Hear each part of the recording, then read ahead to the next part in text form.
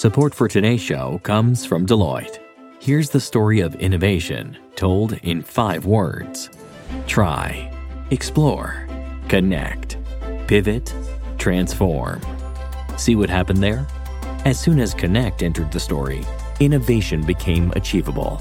That's why Deloitte works with clients and tech alliances to bring together the people, ideas, and technologies to overcome, solve, and of course, transform.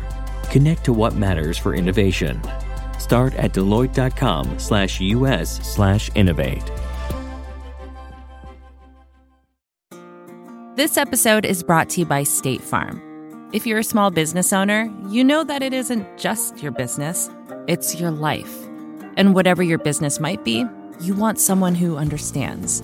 That's why you might want to check out State Farm Small Business Insurance. Why? Because State Farm agents are small business owners too, living and working in your community. That means they know what it takes to help you personalize your policies for your small business needs. Like a good neighbor, State Farm is there. Talk to your local agent today. Hi, everyone. From New York Magazine and the Vox Media Podcast Network, this is On with Kara Swisher, and I'm Kara Swisher. Today's a holiday, so we're playing you a re-air of a conversation we taped last fall with computer scientist Fei-Fei Li. This was all before the OpenAI drama played out, but it tackles bigger questions of how to have humane artificial intelligence. Enjoy. It's on.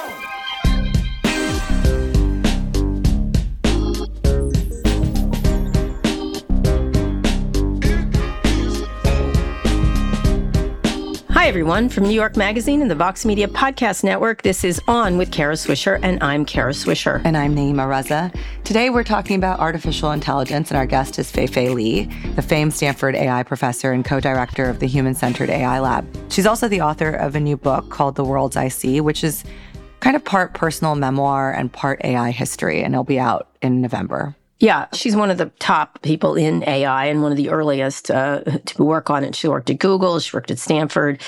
She has huge reputation in the sector and one of the few women in it, actually, at the very top. AI has been a cornerstone of our coverage on this podcast. We've had on Sam Altman from OpenAI, Reid Hoffman and Mustafa Silliman from Inflection AI, Yusuf Mehdi from Microsoft, and also Tristan Harris, who's not on the business side anymore, an ex-Googler who's now turned into a researcher who's kind of ringing the bell on AI. Mm-hmm. How would you stack rank them from bullishness to bearishness? I think they just have different opinions. I think most of them are, obviously Tristan is on the more worried side and extremely worried. And others are more positive. I'd say Sam is probably the most positive of those. But they're all aware of the problems. And I think probably Dr. Li, Fei-Fei Li, is in the middle. And I think that's the place to be.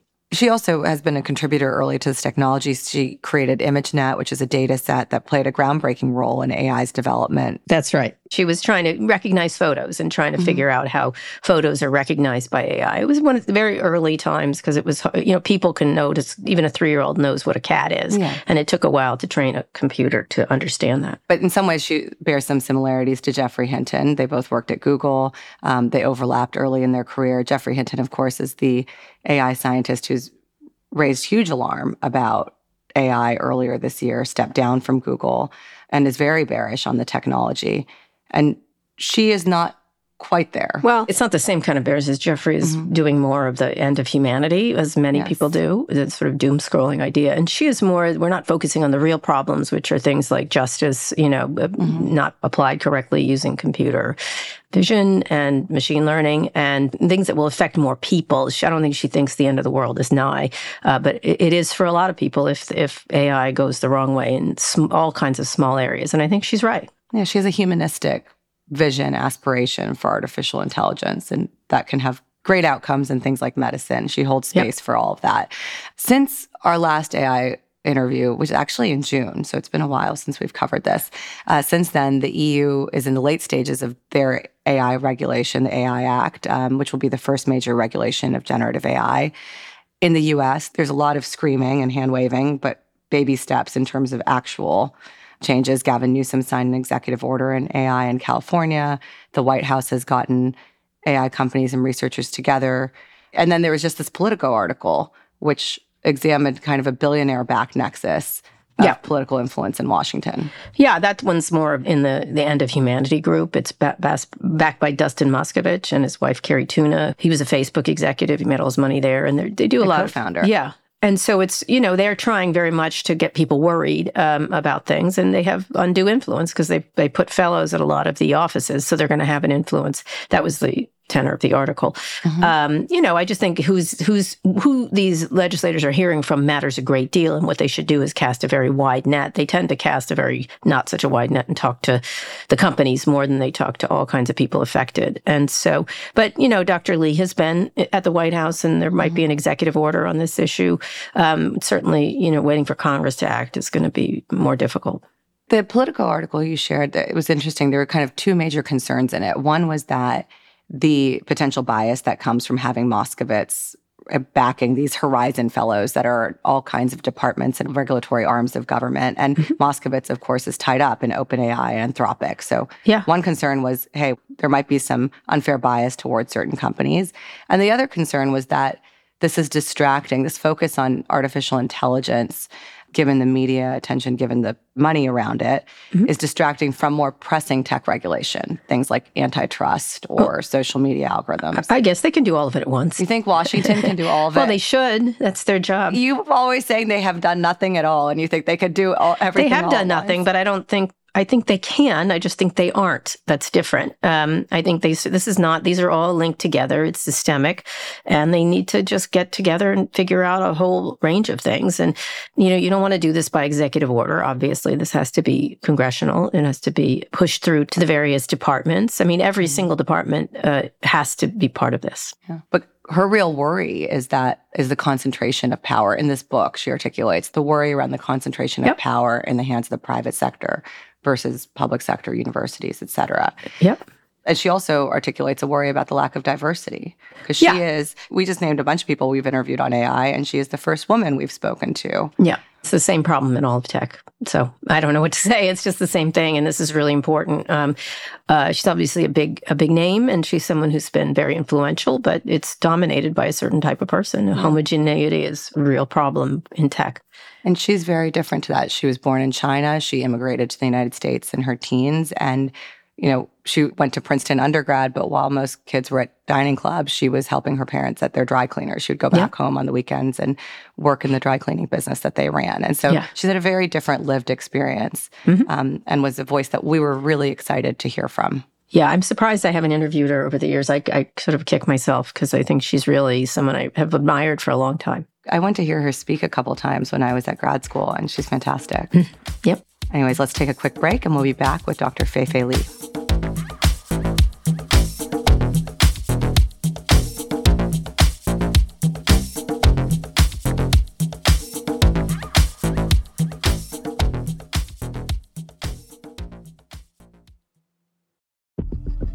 Support for this show comes from Atlassian.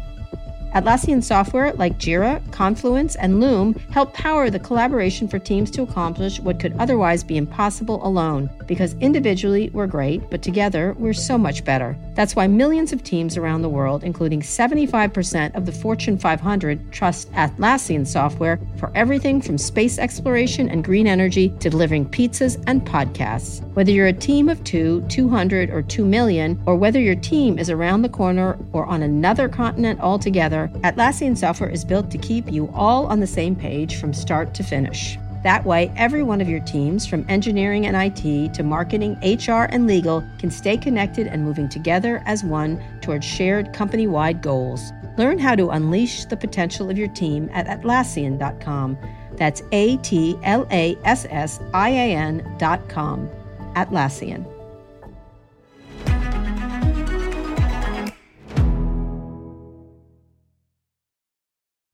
Support for this show comes from Virgin Atlantic. Travel can be stressful. I don't think that's a controversial take. Sure, we all love taking a vacation, and that moment we finally get a chance to relax, but we're always so focused on the destination that the journey just feels like a means to an end. Well, what if it wasn't? What if the time you spent getting there was just as enjoyable as the vacation itself? That's what Virgin Atlantic believes. That's why they offer loads of special extra touches that make your trip one to remember for all the best reasons. Picture this. You've made it to the airport, checked in your bags, and finally have a moment to settle in before takeoff. If you're flying upper class, you could be putting your feet up in a Virgin Atlantic clubhouse at London Heathrow with food made fresh to order and champagne delivered straight to your table with a tap of a QR code. I mean, it's rude not to, right? Once you're in the air, the experience continues with deliciously different dining, seriously comfy seats, and the best crew in the sky by miles. Check out virginatlantic.com for your next trip and see the world differently.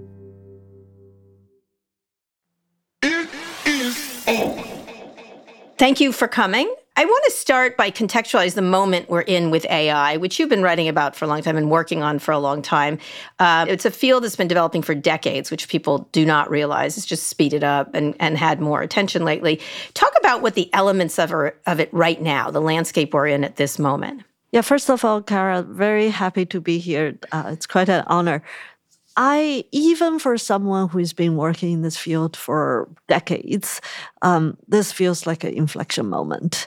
And I think part of this inflection is really a convergence of public awakening, policy awakening, and the power of the technology and the business that is impacting.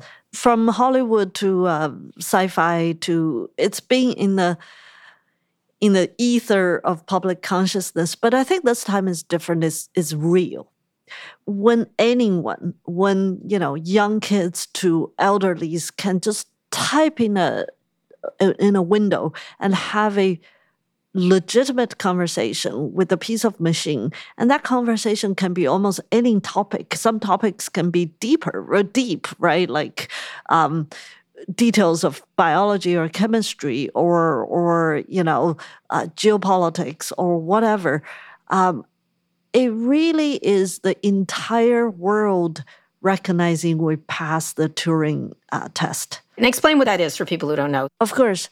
A Turing test was proposed by computer scientist Alan Turing, where he uses that as a test to symbolizes that computers can think like humans to the extent it can also, make you believe it is a human behind the curtain if you don't know it's a piece of machine. But interestingly, in 2018, you wrote, "I worry, however, the enthusiasm for AI is preventing us from reckoning with its looming effects on society." You're one of the first. I paid attention when you wrote this piece. Despite its name, there's nothing artificial about this technology. It was made by humans, intended to behave like humans and affect humans. So we want to play a positive role in tomorrow's world. It must be guided by human concerns. And you called it human-centered AI. Why did you want to call it human-centered AI? I still feel this is going to be continued an uphill battle, but it's a battle worth fighting. Is, like I said, at the center of every technology, its creation to its application is people. And because of the name, artificial intelligence, by the way, it's better than its original name, which would be cybernetics. Cybernetics, that's worse. Scary. Yeah. Yes. Cyberdyne, from Terminator, right? That was the company. But artificial intelligence, really, as a term, it gives you a sense of artificialness. So I wanted to actually explicitly call out the humanness of this technology, especially given it's touching on intelligence. It's going to be our collaborator at the most intelligent level. And we cannot afford to lose sight of its impact. That's why I want to call it human-centered. Right. One of the things I do a lot is, and I wish if you could say for the record, it is not sentient. It is not, I get tired of that. It's not sentient. So the idea of us, that it is us and it is not self-aware is different than sentient. That it's a human. Can explain that for average people, because they do begin to think that these are sentient. They're not feeding back things about us that we put in. Yeah, first of all, Kara, I think you're right. I think it's our responsibility at this moment of the technology not to go hyperbolic about it being sentient. There's no evidence of it being sentient. If we somehow vaguely define sentientness with awareness and intention and all that, right? Of course, this is pushing philosophy. Even humans in our world don't have a precise definition of consciousness and sentient. But what this technology right now is it's ingesting a huge amount of data that is mostly human-generated, especially in the form of internet language, as well as other like digital books and journals. And then it has an ability to learn the patterns of this language and what we call the sequential model to predict when you say the word Kara, it's very likely to predict the next word is Swisher. So it has that capability. I do think some of the thinkers of our time are starting to see the power that is worth mentioning, which is that because it's machines ingesting data, it has far more capability than a human. Yes, we can only... the bigger brain. Yes, it is the bigger brain. And when you have the bigger brain and faster chips to compute in the bigger brain, you are able to predict patterns in a more powerful way. This is why your bigger brain can say chemistry, can say history, can do a lot of things. Right. And that is scary, and it's legitimately has its consequences. Certainly, because it can then start to make patterns, as you said, which is the thing you started with ImageNet, the idea of patterns. Talk about ImageNet and what it was and why you went into it. Yeah. Well, ImageNet was a project that I began working on with my students back in 2007. It became public in 2009. And the ImageNet moment that the AI history book tend to write about is 2012. So it's really 5 years after the onset of the project, because in 2012, ImageNet Challenge, which is a international competition of AI algorithms to recognize pictures of objects, was won by a group of Canadian computer scientists led by Professor Jeff Hinton. And that was the first time neural network algorithm demonstrated to the world how powerful it is when there is big data and programmed on 2 GPUs. So that was the moment people call the ImageNet, AlexNet moment, or the beginning of deep learning. ImageNet just told you a cat was a cat, a dog was a dog, and it was difficult because you had to tag these. People had to tag them, and you had to make sure people were being honest about tagging them, which also brought in biases of people, which we're going to get to later. But that's what it essentially did, is it just said cat, cat, cat. People would say that's what it was. Right. I think the meaning of ImageNet is really... it symbolizes now, in hindsight, the beginning of big data era.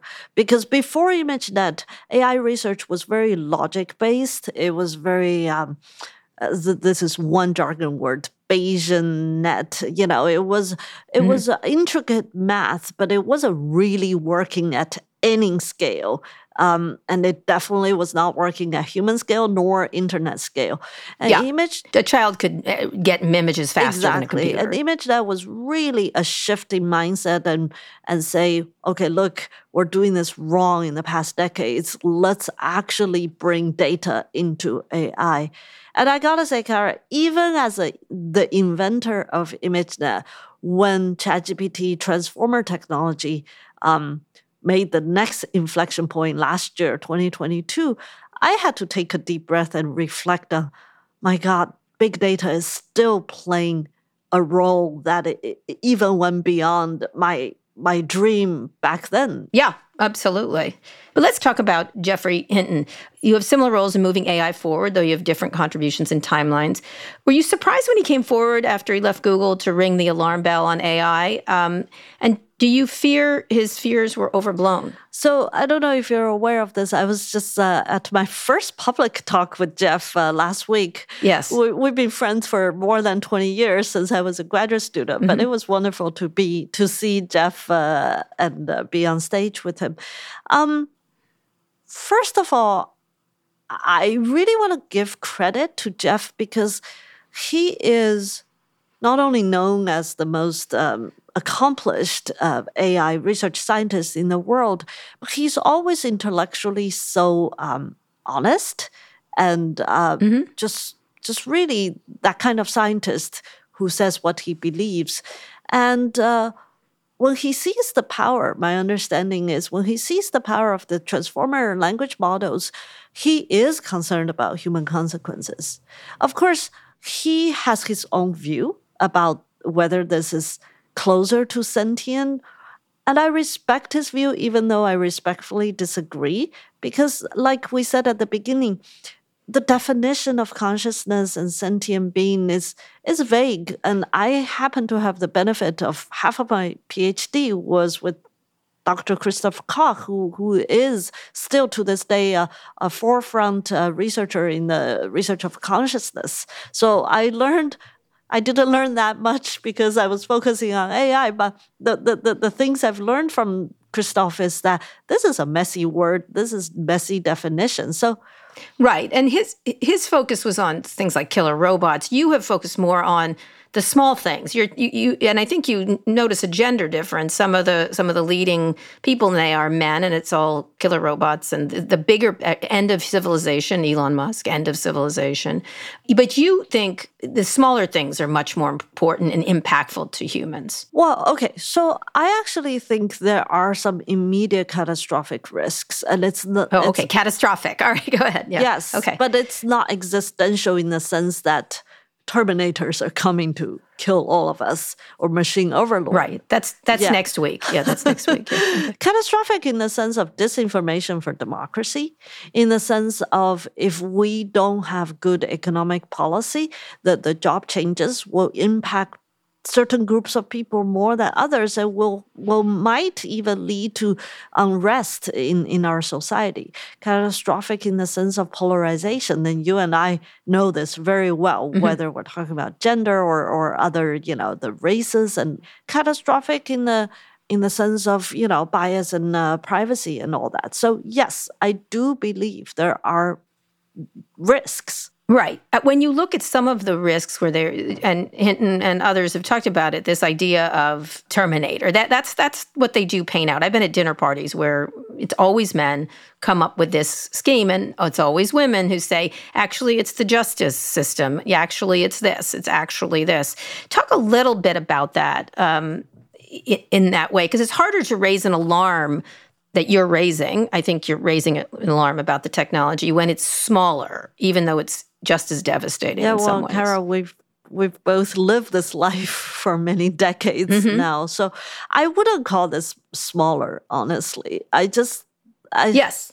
I mean, in people's minds, it's easier to think Terminator than it is someone's going to go to jail that shouldn't go to jail, for example. Yes, and that's why I'm calling out for human-centeredness, because if we put human individual well-being as well as community well-being and dignity at the center of this, suddenly it's not smaller. I don't want to diminish that down the road the technology has even bigger impact, but I think the immediate things are really immediately important.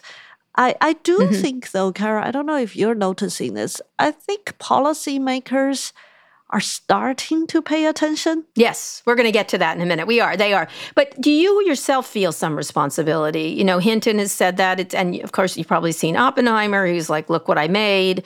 How do you, because you were one of the early people around this. Do you feel responsibility? How does that manifest itself? It manifests from returning from Google to Stanford to start this Human-Centered AI Institute. As you know, I can stay in big tech and probably have more personal gain.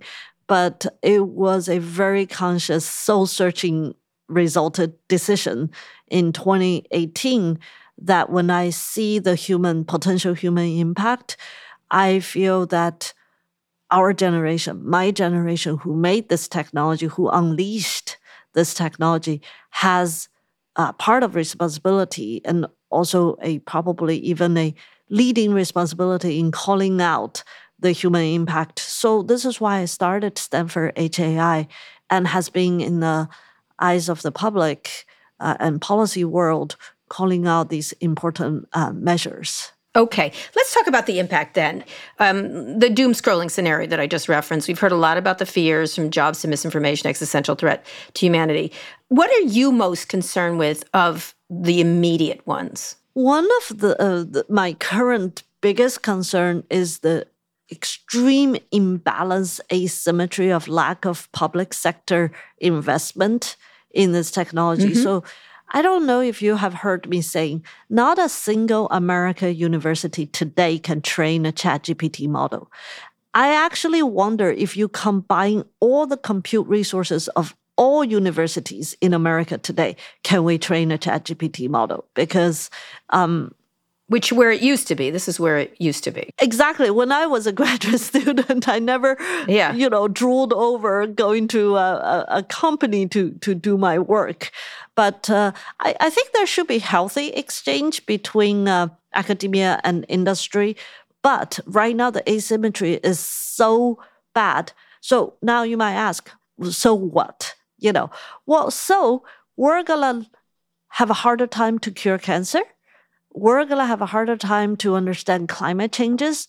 We're going to have a harder time to forecast the societal impact, whether it's economics or law or, gender, race, the political, situations. All this is happening in think tanks like public sector, universities, and nonprofits. If the resource is really diminished, we're also going to have a harder time to assess what's going on. It's so interesting. I had a conversation with my son who's at University of Michigan last night, and he's studying this. He's in computer science, but he added philosophy to his major, which he thought was critical. But one of the things he said to me, he goes, Mom, what's AI but optimization and efficiency via automation and a way to leverage human goals?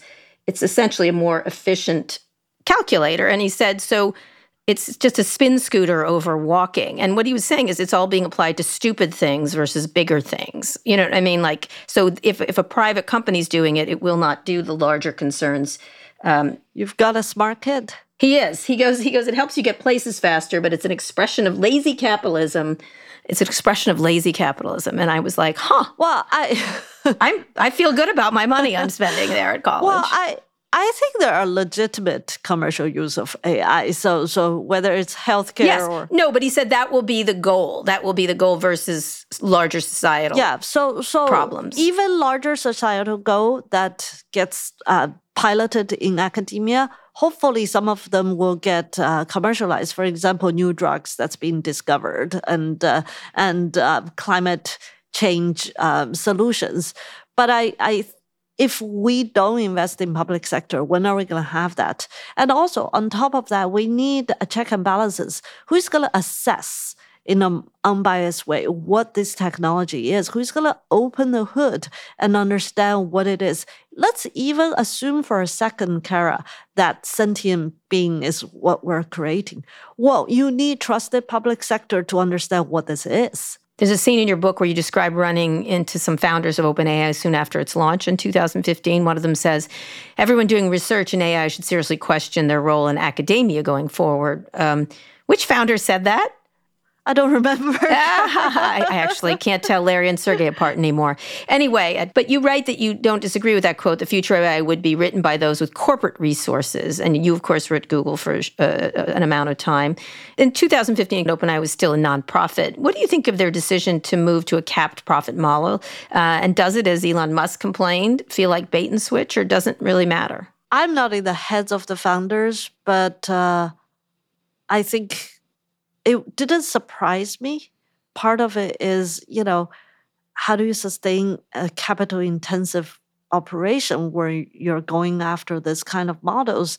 I don't know how philanthropy can carry that. So it didn't surprise me. So what is the role, then, of the researchers in a corporate-led world that they can do just as well? You're not in a corporation, for example. Right now, I'm not. But I was in Google, and I'm still part of Silicon Valley ecosystem. First of all, innovation is great. I do believe in innovation. But no matter where you are, corporate, startup, universities, you're also humans first. There's also human responsibilities. Everything we do in life needs to have a framework. And I do believe we need to have ethical, human-centered framework. If you're in the corporate world, building social media? What is the framework you believe in ensuring the health and mental health of our children? But Dr. Lee, you and I both know they weren't that concerned, or it was their last. It's on the stack ranking list. It was quite down low. And Google, of course, has been accused of censorship of several of its AI ethics researchers. This is why we need a healthy public sector to be watchful, right? Who's going to assess and evaluate this technology in an unbiased way? If it's left to just one player, it's guaranteed going to be biased. Right. And you did work on this at Google, but it hardly matters because it's what they decide the rules are. And they are unaccountable and unelected and on anything. They just decide what they want. And some of them may be, I had an encounter with the founders of Google about their search dominance. And they said, well, we're nice people. And I said, I'm not worried about you. I'm worried about the next person. And then, you know what I mean? I just don't know why you should have this much power. You were also at the center of another Google controversy regarding AI ethics, referring to Project Maven, Google's contract with the Department of Defense using AI to analyze video that could be used in targeting drone strikes. You were running that department. What did you learn from this backlash at Google? Yeah, so I learned that was around 2018, right? I wasn't part of any of the business decision making, but I learned that was the beginning of AI's coming of age to the society, and it's messy. Mm-hmm. A technology this powerful is messy. We cannot just purely look at it from a technology point of view, nor can we just look at it from another one angle. Around that time, there were self-driving car deaths. There were horrific face recognition algorithm bias issues, privacy issues. So it's part of that early awakening, at least for some of us, that we've entered an age that this technology is messy and human values are complex. People come from all walks of life and they see this technology in different lights. And how do we, especially as technologists, not pretend we know it all? So in that vein, let's get to job displacement. One of Hinton's top fears about AI, he said it takes away the drudge work. It might take away more than that. You also had written there examples of trend toward automating the elements of jobs that are repetitive, error-prone, even dangerous. What's left are the creative, intellectual, emotional roles. How do you see this playing out? What's your worry about job displacement? Yeah, first of all, I'm not an economist. I want to give credit to my colleagues at the Stanford Digital Economy Lab who are under Stanford HAI and studying this. But here's the thing. This is a big issue. Humanity throughout our civilization has always faced this as technology disrupts the current ways of jobs and tasks. A labor market gets disrupted. Sometimes it's for the better. Many times it becomes bloody. And I think the juror is still out there. What are the sectors most affected, would you say, off the top of your head? Right now, given the latest advances in AI technology, especially built upon language, believe it or not, it's knowledge sectors, knowledge workers, software engineers, which is one of the most coveted jobs in 21st century, is suddenly looking at, a co-pilot. Assistants, office assistants, paralegals. Some of this will be empowering. It's not taking away jobs per se. I've actually, believe it or not, talked to writer friends and artists who are so excited to have this tool. But in the meantime, for example, contact centers is global job. It is definitely going to face changes. So we need to be very careful. It's sort of like what happened with farming or manufacturing. So misinformation. Another recent report found in the past year, at least 16 countries have used generative AI to sow doubt, smear opponents, influence public debate, which they were using with the old internet. Now they just have it on steroids. How do we deal with that? Because this is another thing that destabilizes societies. This one, I'm worried, Kara. So we learned that the Ukrainian-Russian war now is the first information war. And even there, we've seen quite a bit of disinformation. Like you said, disinformation is an old thing in human society, but this one is being empowered by technology, and it lowers the entry point of anyone using it. So I'm very worried about that. I think we need to look at this from multi-dimensional way. There's technological solutions, for example, digital authentication. We cannot do this fast enough. I know I've got colleagues at Stanford doing this, but whether you're a company who cares about the contents you produce, as well as academia, we need to get on this as fast as possible. But there has to be laws. There has to be international partnership. There has to be also general public education, right? Like about where things come from. Yeah, exactly. And laws cannot do everything. Awareness and education is so important. Yeah, one of the things that someone told me that there's more information on the provenance of a pack of Oreos than there is on information because of the barcodes. Like they can trace where it came from, what it was. And they were like, this is a pack of cookies. We should be able to do this here. We'll be back in a minute.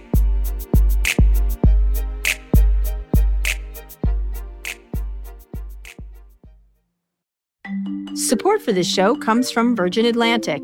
Travel can be stressful. I don't think that's a controversial take. Sure, we all love taking a vacation, and that moment we finally get a chance to relax, but we're always so focused on the destination that the journey just feels like a means to an end. Well, what if it wasn't? What if the time you spent getting there was just as enjoyable as the vacation itself? That's what Virgin Atlantic believes. That's why they offer loads of special extra touches that make your trip one to remember for all the best reasons. Picture this. You've made it to the airport, checked in your bags, and finally have a moment to settle in before takeoff. If you're flying upper class, you could be putting your feet up in a Virgin Atlantic clubhouse at London Heathrow with food made fresh to order and champagne delivered straight to your table with a tap of a QR code. I mean, it's rude not to, right? Once you're in the air, the experience continues with deliciously different dining, seriously comfy seats, and the best crew in the sky by miles.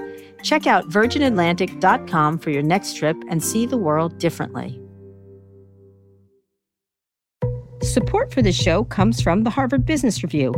I made a career out of taking to task some of the tech industry's biggest players. And honestly, some of these guys, and they're all guys, really had no clue what they were doing, and they could probably have benefited from some of the resources available at Harvard Business Review. Harvard Business Review is a top source for smart management thinkers. Cultivated by some of the greatest minds in business, the Harvard Business Review is a trove of rigorous insight and best practices. It's more than just a flagship magazine, too. You can find the same level of expertise on hbr.org, and for just $10 a month, a subscription unlocks unlimited access to a variety of resources like hundreds of articles, podcasts, newsletters, case studies, and so much more. I use HBR all the time to look up all kinds of cases, and not just in tech, and also listen to their podcasts. I look at their newsletters, and I really, most of all, like the articles, which have a different perspective that I might have to give me ideas. While much of Harvard Business Review's content is available for free after signing up at their site, subscriptions to unlimited content start at only $10 a month. Go to hbr.org/subscriptions and enter the promo code KARA right now to get 10% off your subscription. Again, to save 10% off your HBR subscription, go to hbr.org/subscriptions and enter the promo code KARA. Let's turn to the positives, starting with healthcare. You mentioned drug development is obvious, but explain your focus on ambient intelligence and the practical applications of that. So I don't know if you had time to read my book. Yes, one of the thread of my life is taking care of an ailing parent. And because of that, I have, especially as a new immigrant, as I have firsthand experience in healthcare from a very non-privileged point of view. You know, we've been lacking healthcare insurance for many years. We've gone through ER, ambulatory, surgical settings, ICUs. And what I learned in healthcare is a couple of things. One, human dignity is the most fragile thing. It doesn't even matter what medicine you're using, what technology you're using. Medical space is so vulnerable for human dignity. And for me, giving back or preserving as much human dignity as possible is one of the most important roles. This is your mom you're talking about. It's my mom's experience. But second thing I learned is labor. America is not having excessive doctors or nurses or caretakers. It's the opposite.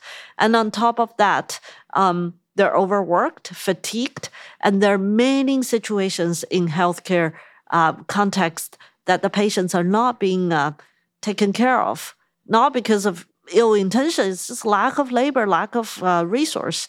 So ambient intelligence is a way to use smart cameras to serve as extra pairs of eyes for our patients and caretakers. So to watch over if a patient has fallen out of bed, to have early detection of changes of conditions, to possibly help physical rehab at home for patients, to manage chronic conditions.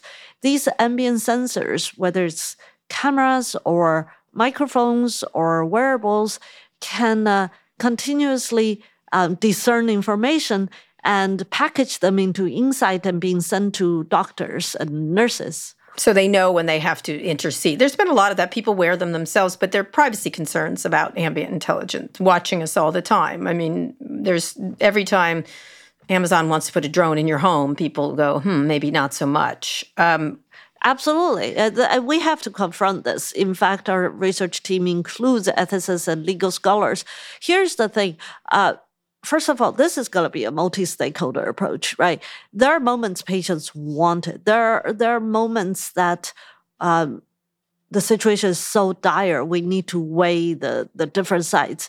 There are also technological solutions to really put privacy computing front and center. And this is something that my lab has been doing, whether it's on the machine learning end or on the securing the devices end or the network end and all this. So it's going to be multidimensional. You know, you are facing also people who don't even believe in vaccines, right? They think that's a surveillance vehicle. So that's a difficult thing. Another positive, education, ignoring the dumb media frenzy about essay generation, which I'm tired of those stories. What's the argument for tech actually closing gaps, AI especially closing gaps in education and deepening learning? So, Kara, when ChatGPT came, I was testing it myself. My first knee-jerk reaction is, my God, this should be the biggest moment in education sector, not because of fake essays, it's because of what kind of children are we making? Because very soon, or maybe already, AI algorithm can pass tests that are focusing on memorization and regurgitation.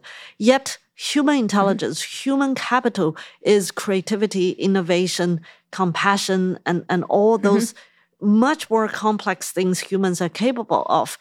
I really hope the entire education sector, especially K-12, also college level, is taking this moment and realizing we need to reassess education and think, again, human first. Put the children first and think about how we can use this tool to superpower learning, superpower teaching. In the meantime, rethink about education so that our children become much more creative. Is there an area you're not thinking about? I would say autonomous vehicles, climate change, that you're thinking when you're thinking about the applications of advanced AI, what you think would be the most groundbreaking? To me, is scientific discovery. I think everything from new materials to curing diseases to even as remote as piecing together old relics of, archaeological sites. Right now, it's all done by PhD students and their professors. All this will be aided by AI, and that's exciting. Yeah. All right. So, but the problem is the state of the industry and who holds power in AI right now. There's a number of things. One is the importance of diversity in the AI workforce. It's something you work on with your organization, AI for All. This has been tried all over technology, this idea of diversity and who's working on it. You have your own interesting introduction to this world, your personal story that influenced your work and viewpoint and advocating for more diversity, but it doesn't happen. Talk a little bit about the need for this, and at the same time, I think you have to acknowledge it. It just hasn't happened. It's an uphill battle, Kara. You experience this as much as I do. To this day, I'm often the only one or very few women in the room, and oftentimes I'm not in the room. And look at who holds the megaphone. But compared to Ada Lovelace, it's been better. So even it's a low bar there. I know, but it's a battle we cannot give up because this technology is too important not to include everyone. When I say everyone, I mean both the creation of the technology, as well as you use the word decision-making, who is the decision maker, as well as those who holds this technology accountable. So I do think we have to continue to chip away at this. The awareness is really important, and the empowerment of people from different background is so important. You're more confident than I. I feel like over and over again they continue Cara, to. I don't know if I'm confident. I just don't give up. That's where I am. Because look, I'm sure you face the same thing.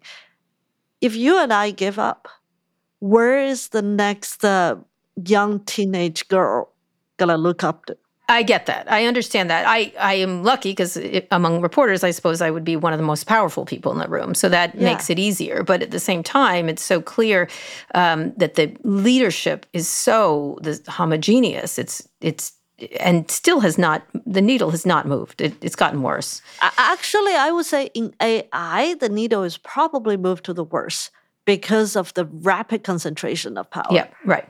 But overall, again, Ada Lovelace is a low bar, but Grace Hopper, we just have to keep working at I guess you saw what happened at the Grace Hopper conference. A bunch of men invaded it this year to get jobs. I mean, really, of course they did. It's a women's conference, and therefore they should be there at the front of the line. But there have to be a USTA, Technology, not Tennis Association, or a government agency that plays a role in reconciling the public versus private debate. There's been talk about agencies around AI, around technology. There still isn't one.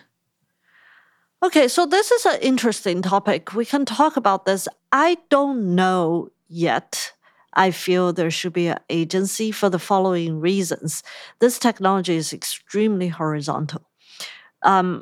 Many parts of it should be, in my opinion, in the existing framework where the rubber meets the road, like the FDA, like the SEC. So in every agency. Right. So every agency should be very vigilant and have a sense of urgency to update what they have for this technology. Now, it's possible that even with all existing framework, we cannot cover it all. And when that happens, I think it's possible we should look at what agencies we should create in addition. But I guess if you're asking me my point of view, right now I think there's more urgency to figure out the existing frameworks because, I don't know about you. Actually, you're in journalism. I really wake up worrying to hear the news we'll see the first death of self-diagnosis using ChatGPT. I don't know if it has happened yet or it's been reported. Well, although people were still on the internet doing that themselves already. Yeah, but again, we're talking about lowering the bar, right? Right. Just like disinformation. It's just easier now. Right. So some of these rubber meets the road scenario, we've got agencies and they just they need to move faster. Well, that's what they say. Talk about the idea of advancing. This summer, you're part of a group that met with President Biden to discuss AI. You told him to take a moonshot mentality, which is a Google word, by the way. That's their favorite word over there. It's yes, JFK I get it. word. It's a JFK. I know it is, but they love to say the word moonshot every 5 minutes. But what does that mean to you?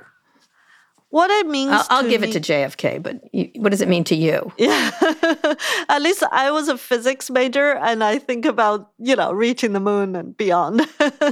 I think it means to me the kind of public sector investment that is so important to usher in the next generation of technology for scientific discovery. Such as Kennedy with the space program. Yeah, as well as the kind of public participation and evaluation of this technology. So it's both for innovation as well as evaluation and frameworking this technology. So sure. What have you gleaned from your interactions with the White House on AI so far? Okay, so I've got, like you say, you began this talk with the 2018 op-ed. at that time, I don't think many of them care, dare I say, or it's still only a few people are thinking about it. Fast forward to 2023, I've been to DC a few times. There's so much more talks about this. So it has reached to the level of consciousness. I still think we urgently need to help our policymaker to understand what this is. And to that end, Stanford HAI is hosting as much as we can educational programs. We're creating policy briefs. We're doing boot camps. We're having, closed door training sessions for the executive branch, because we have to begin with giving them proper information of what this is. So let's talk about legislation. Your Stanford Institute supports the Create AI Act. First of all, explain the bill and what's notable. Why are you supporting it? This bill is, if passed, will create a public sector AI research cloud and data repository. What that means is that universities across the country, think tanks, and nonprofits will be able to access more compute and possibly more data to do AI research. We just talked about bottom-up research, right?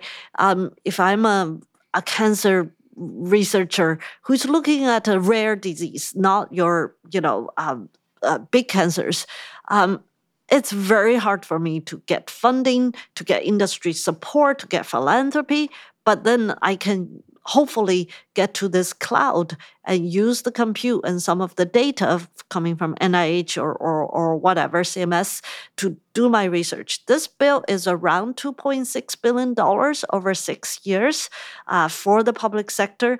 Microsoft gave OpenAI $10 billion, I think, of compute. Amazon just gave Anthropic $4 billion. Yeah. So small. This is small, but it can move the needle. All right. Before we leave, I need to ask you about Twitter. Sorry. You served on its board from May 2020 to October. I know there's not as much as you could say. I get it. They were tumultuous years for the company, but even before Elon's bid, I've talked about this, that it was a troubled company for a long time. What was your impact on the board? What did you hope to accomplish by joining that board? And how do you rate your success?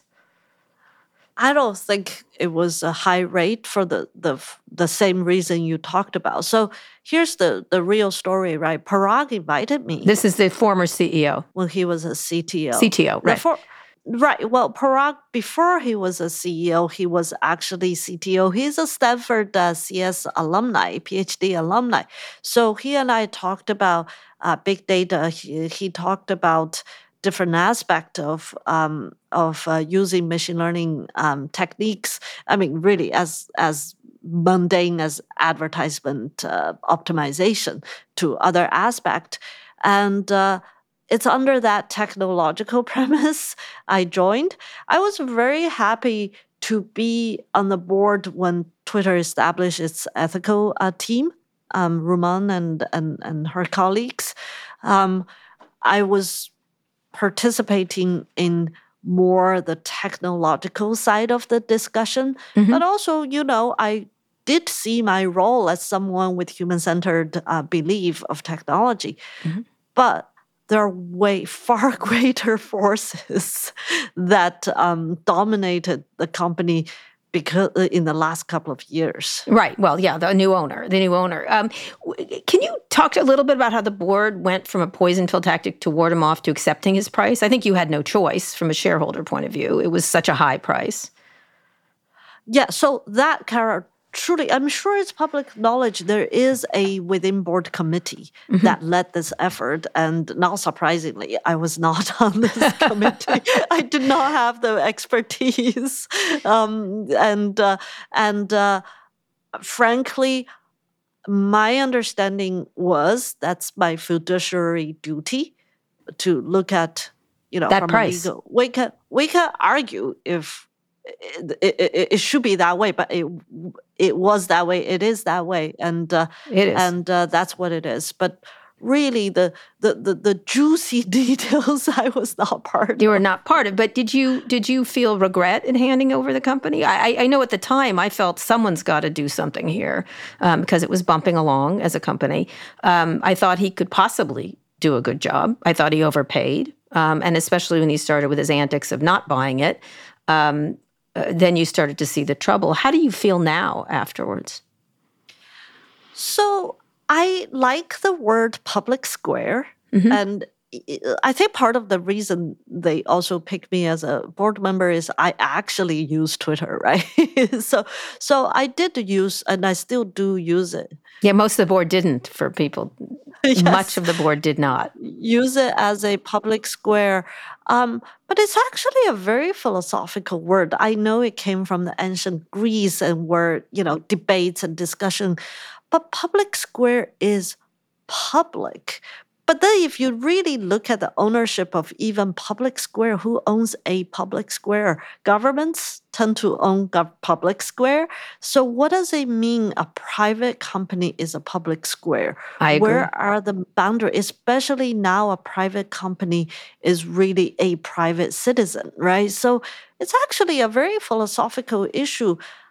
Do I regret? I don't know. I'm still using it. I want to use it as a public square, but I don't know whether it is or not. I don't feel I have a strong sense. How do you assess his stewardship so far? He has cut those ethical people. He has cut the trust and safety people, said they're not necessary because it's a public square. I think every company, every organization, every country needs frameworks, needs norms, and these frameworks should be maximizing multi-stakeholder well-being. Well-being includes many things: financial freedoms of speech, dignity, and all that. And I think we have a long way to go. Yeah. Do you have hopes for it under him? Early AI investor, thinks big thoughts for sure. Absolutely. Let me say I'm going to keep my hope up and observe. Yeah. Any assessment so far? I'm not an avid user. Never I had been. So I don't think I'm the best person to assess. We'll see. I agree with you. There's a need of a public place, although I don't think you can have a public square owned by a private company, and especially when it's run by one person. I think that's called a dictatorship. That's what I used to call it in any case. Anyway, one last question. I'm curious about what your outlook on the future is. You have young children, so do I. Do you feel hopeful or hopeless for them, and why? So people ask me this question a lot, and my answer is always the following.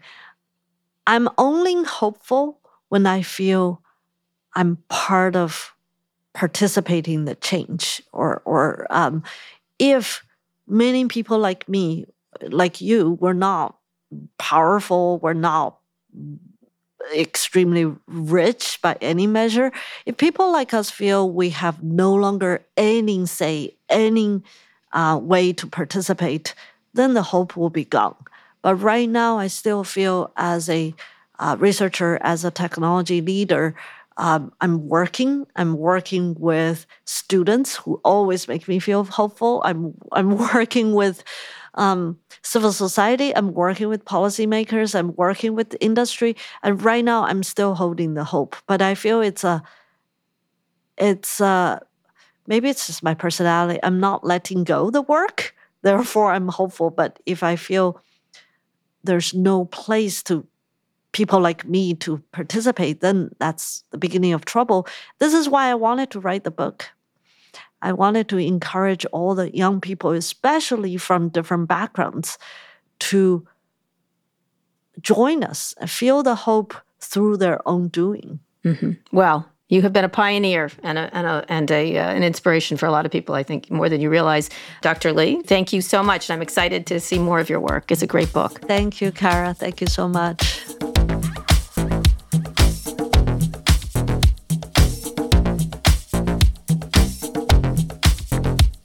She still has hopes for Elon.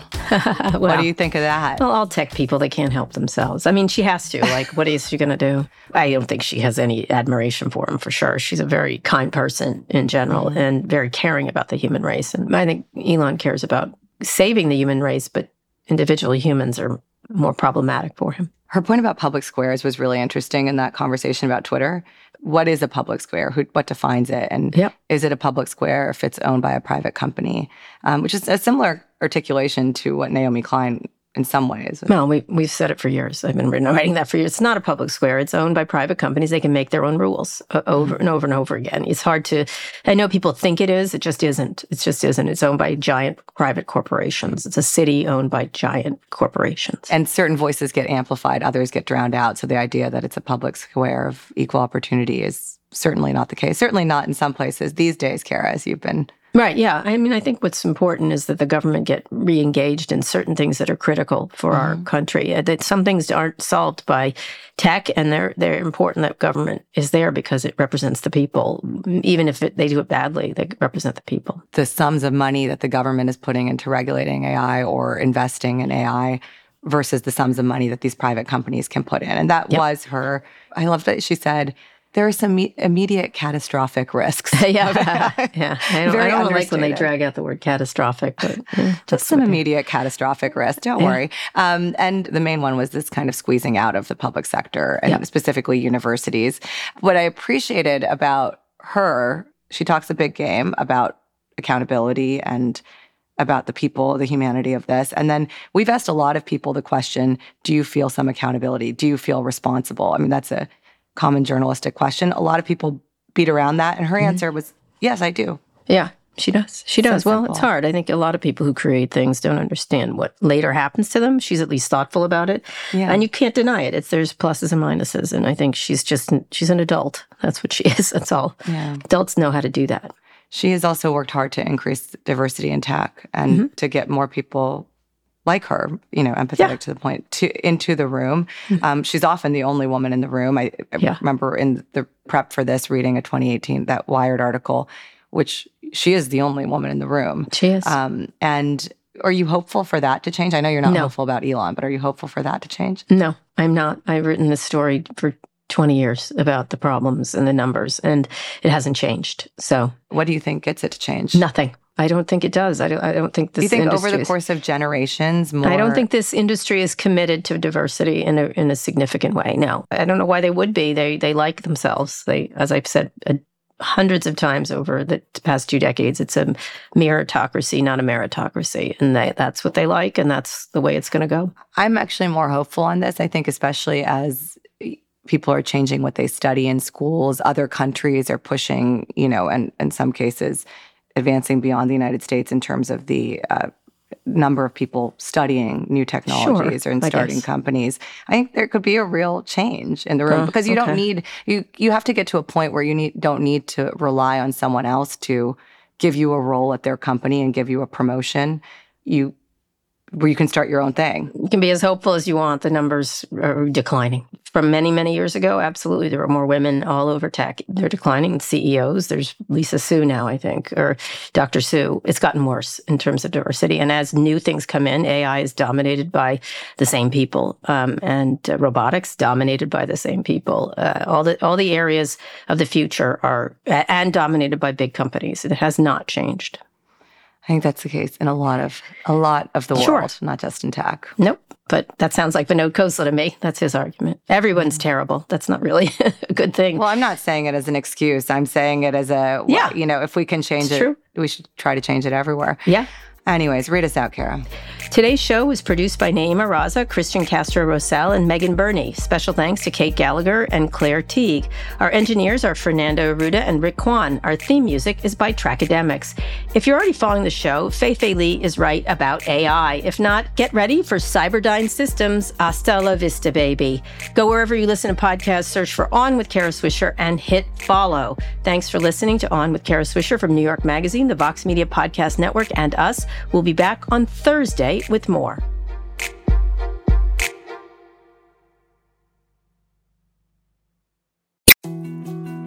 More to-dos, less time, and an infinite number of tools to keep track of.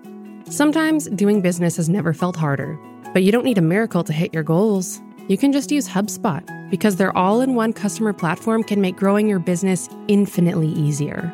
Imagine this: high-quality leads, fast closing deals, wildly happy customers, and more benchmark-breaking quarters.